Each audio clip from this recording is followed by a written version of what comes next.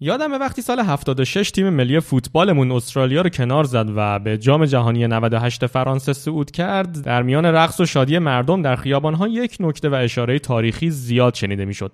اینکه آخرین باری که مردم این چنین سراسری برای پایکوبی به خیابان آمده بودند، سال 61 بود. 3 خرداد 61. روزی که پس از 19 ماه انتظار این پیغام در بیسیم به مرکز مخابره شد.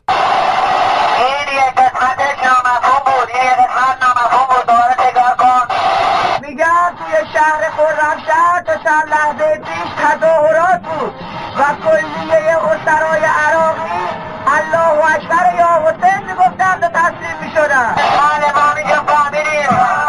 بله تشکر آقا. خداوند خرمشهر رو آزادش کرد. شنوندگان عزیز توجه فرمایید.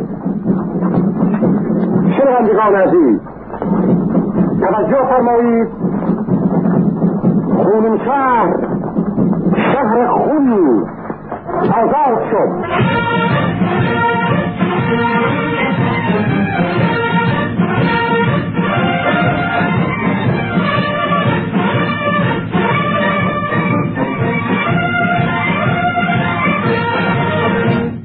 اما شهری که آزاد شد هیچ شباهتی به اون شهری که اشغال شده بود نداشت. در آزادسازی خرمشهر اولین هلیکوپتری بودیم که ما در خود خرمشهر نشستیم.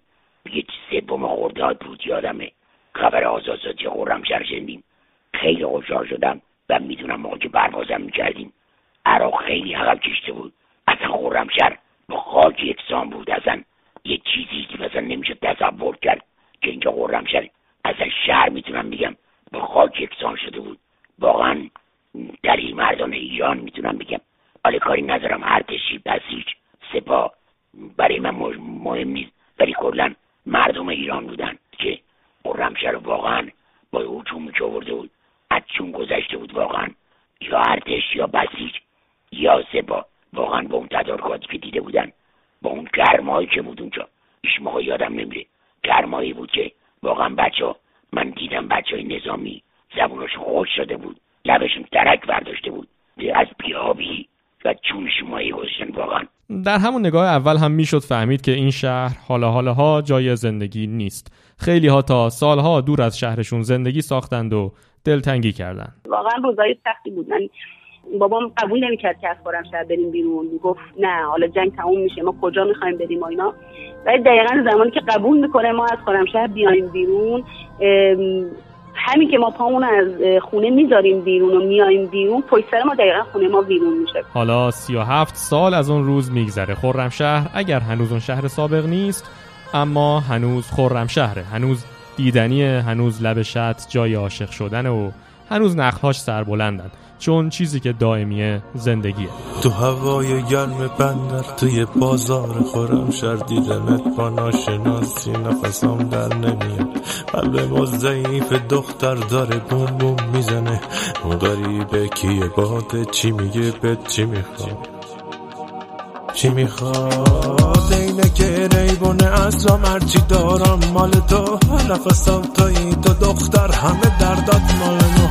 میخرم سال دیگه واسط علنگ روی طلا تا ابد به بات میشینم بات میمونم والا بات میمونم والا. ندا فرسانی شهروند خرمشهر. از خانم فرسانی خواستم به ما بگه به نظرش زیباترین نقطه خرمشهر کجاست؟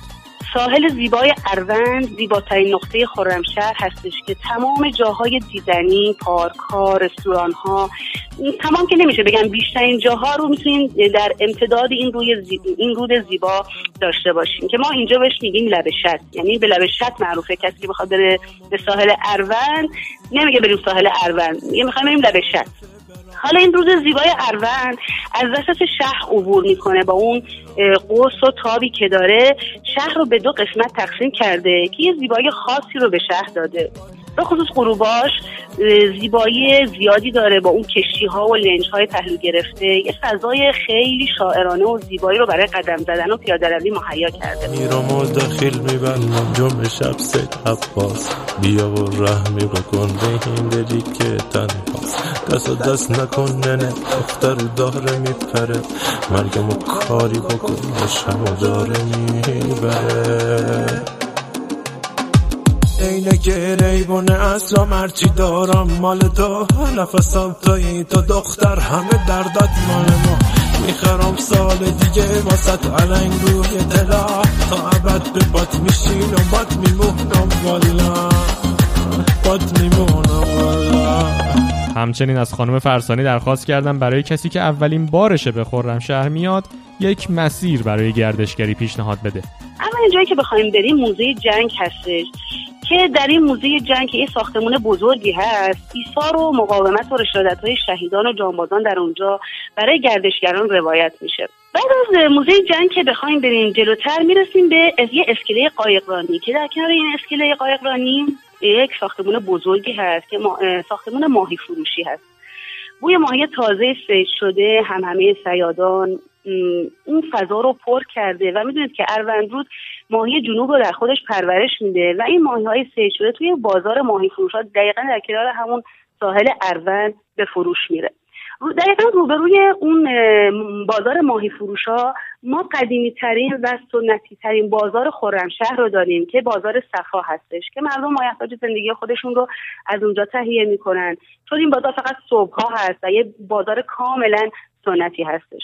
یه خود از بازار صفا که برید جلوتر به مسجد جامع شهر میخورین. مسجد جامع شهر که میدونید که پایگاه مقاومت و ایثار بوده و به خاطر اینکه برای همین یکی از معروفترین و قدیمیترین و مهمترین مسجد توی خرمشهر هستش و بیشتر آیین‌های دینی و اینا همش توی مسجد جامع خرمشهر برگزار میشه و هر کی بالاخره به خرمشهر میاد حتما برای دیدن این مسجد به اونجا هم مراجعه میکنه.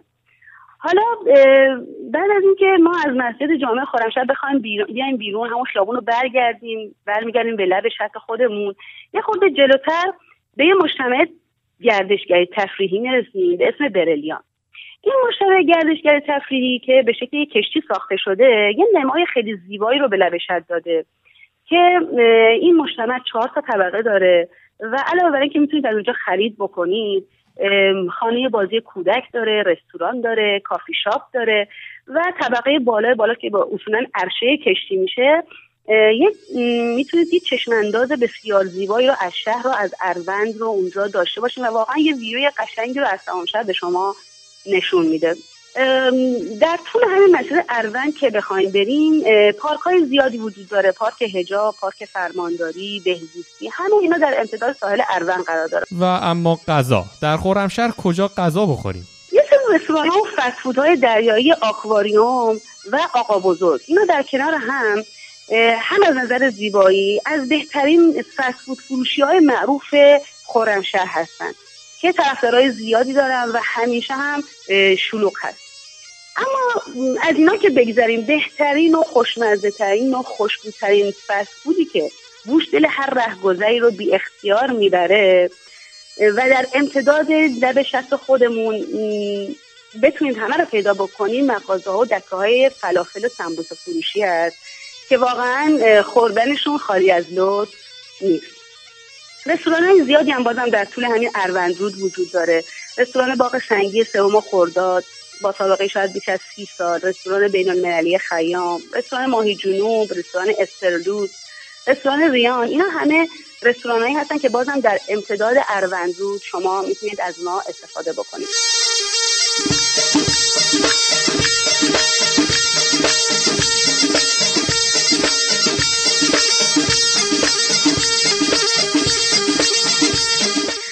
در انتهای اروندرود جگرکی-هایی وجود دارند با اون فضای زیبا و دلنشین در همین پایان روز اروند، در تقریبا میتونید به پارک بهزیستی.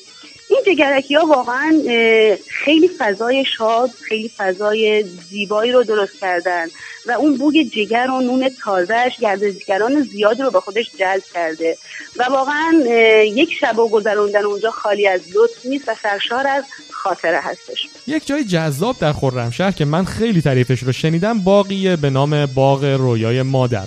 از خانم فرسانی خواستم برای ما بگه که دقیقاً در باغ رویای مادر باید انتظار چه چیزی رو داشته باشیم.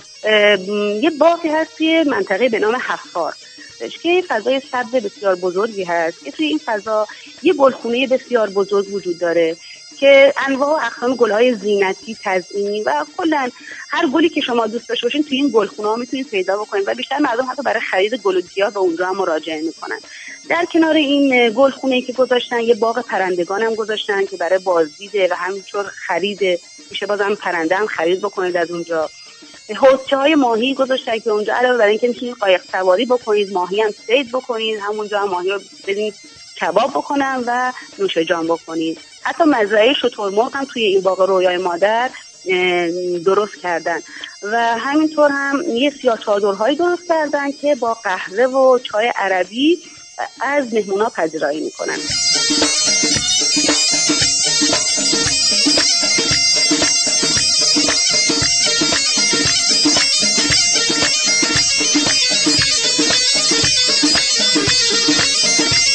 روی اپلیکیشن دانرو من مکانهای ثبت شده در خرمشهر رو که نگاه می‌کردم تعدادشون اتفاقا خیلی هم زیاده، اما نظرات زیادی روی صفحات رستوران‌ها وجود نداره. اگر اهل خرمشهر هستید و یا سفری به خرمشهر داشتید لطفاً نظر خودتون رو بر روی صفحات کسب و کارهای مختلف خرمشهر روی اپلیکیشن دانرو به اشتراک بگذارید.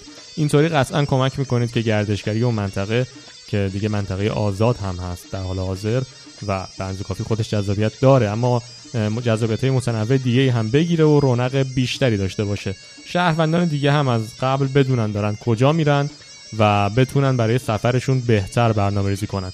برمیگردیم به خانم فرسانی و حالا بشنوید که در نواحی اطراف شهر خرمشهر چه خبره. حالا اما از خرمشهر که بخوایم بیایم بیرون تقریبا بریم طرف آبادان، یعنی جاده‌ای که به طرف آبادان میره بازار اروند هست، یک بازار مرزی هست به اسم کنزلمان.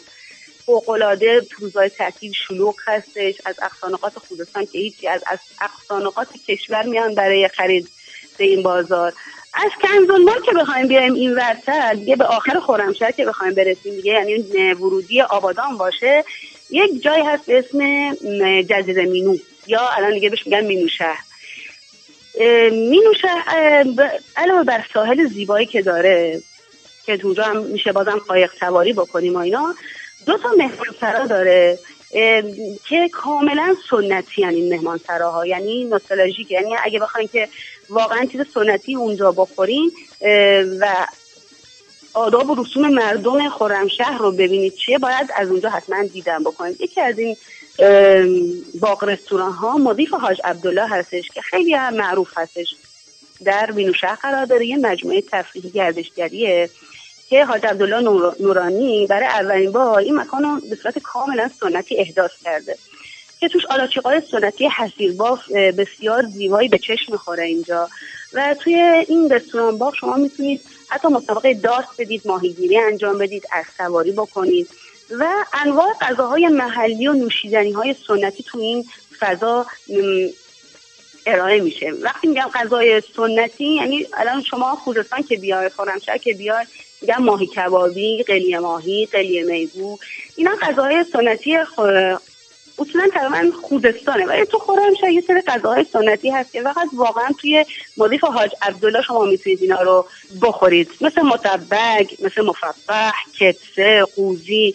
اینا غذاهای محلی هستن که فقط توی مضیف حاج عبدالله سرو میشن. خانم میشه توضیح بدید که این غذاها دقیقاً چی هستن؟ بله حتما. یکی از این غذاها که گفتم مطبق. خب این مطبق یه نوع سبزی پلوه ولی به صورت کته آماده میشه، اما این با پیاز درست میشه. یعنی پیاز رو اول سرخ میکنن، یعنی شما هر چقدر این پیاز رو سرخ بکنید برنج شما رنگش قهوه‌ای تر میشه. متوجه این یک نوع برنج قهوه‌ای هستش و بستگی به سرخ کردن پیازش داره. حالا بعضیا تو شیویت هم میذارن، ولی خب این برنج با پیاز درست میشه، طعم خیلی خوش و ادویه خاصی که بهش میزنن خیلی خوشمزه است. در کنارش مرغ سرخ شده به روش محلی سرخ میشه و سیب زمینی سرخ شده و همچنین پیاز و کشمشی که با هم سرخ شده در کنارش سرو میشه و غذای خیلی خوشمزه‌ایه که خرمشهری‌ها حتما هفته یه بار اینو میخورن. حتی تو اعیادشون یکی از غذاهایی هستش که شاید تو عید قربان مثلا اینو حتما درست میکنن و میخورن. مثلا قوزی که یه غذای خیلی دیگه شیخ و شیوخیه به قول خودمون، توی مراسمات خیلی خاصی اینو چیز میکنن. همون گوسفند یا بره کامل بریان شده است با چلوی زعفرونی، اینو حتی اونجا هم سرو میکنن و مفقع هست. مفقع هم مثلا یه نوع چلوی زعفرونیه ولی با گوشت گرم گوسفندی. و همه این غذاها رو میتونیم توی مضیف حاج عبدالله پیدا کنیم دیگه، درسته؟ بله بله، این غذاهایی که میگم جایی که میخواد این غذا فقط توی این رستورانا، توی رستوران مضیف حاج عبدالله این سرو میشه. البته میگم یه مضیف دیگه هست، مضیف دیراوی هست توی همون جزیره مینو، اونم کاملا سنتی درست کرده فضاشو. مثلا فضاش مثل خونه های عربیه، به قول خودمون میگیم اینا خونه های عربیه. خونه های عربی چه شکلی هست؟ یه حیاط خیلی بزرگی هست که تمام دور تا دورش اتاقه و این اتاقا قبلا توی همچین خونه های زندگی میکردن. دور تا دور این اتاقا که با تاگل درست شده مخصوص حالا یه خانواده‌ای بود، حالا بزرگی و کوچیکیش دیگه بستگی به خانواده داشت. بعد این حیاط مشترک بود بین تمام این کسایی که توی این خونه زندگی میکردن. اونو به این سبک درست کرده دیراوی. اونم همین جوری غذاهای سنتی سرو میکنه، ماهی کبابی بیشتر، قلیه ماهی، اینجور چیزا رو سرو میکنم. صدای ندا فرسانی رو میشنیدید، اهل و ساکن خرمشهر که برای ما از جذابیت‌های این شهر دوست داشتنی میگفت. خانم فرسانی در ضمن مسئول کانون پرورش فکری کودکان و نوجوانان در خرمشهر هم هستند. خیلی ممنونم از خانم فرسانی عزیز. اما قبل از اینکه این اپیزود دان رو باز رو تموم کنیم، این رو هم اضافه کنم که شاید براتون جالب باشه بدونید خرمشهری که ما امروز بیشتر به اشغالش در طول جنگ با عراق میشناسیم، اغلب در طول تاریخ هم به خاطر موقعیت استراتژیکش بارها مورد حمله همسایه‌هامون قرار گرفته. 2-3 بار در زمانی که ما با امپراتوری عثمانی در مرزهای غربیمون همسایه بودیم و همچنین توسط ارتش بریتانیا در سال 1942 و در جریان جنگ جهانی دوم. اما از پس همه این سختی‌ها و آشوب‌ها مردم جون به در بردند و زندگی کردند. شاید ما به عنوان مردمان عادی کار معجزه‌آسایی برای آبادی خرمشهر از دستمون بر نیاد، اما دفعه بعد که خواستید برنامه‌ای برای سفر بچینید، مطمئن باشید مردمانی در جنوب ایران و در خرمشهر زندگی می‌کنند که آغوش گرمشون همیشه بر روی مهمان‌ها بازه و منتظرن که براتون خاطره‌های فراموش نشدنی بسازن. این شاید کمترین کاری باشه که از دست ما آدم‌های معمولی برای رونق زندگی و خوشی در خرمشهر، شهری که به خوش بودن مردمش معروفن، بر بیاد. اثبات این ماجرا در پایان این 28مین اپیزود پادکست دان رو باز گوش کنید به 1 دقیقه صدای جشن خیابانی عرب‌های خرمشهر که به یزل خانی معروفه.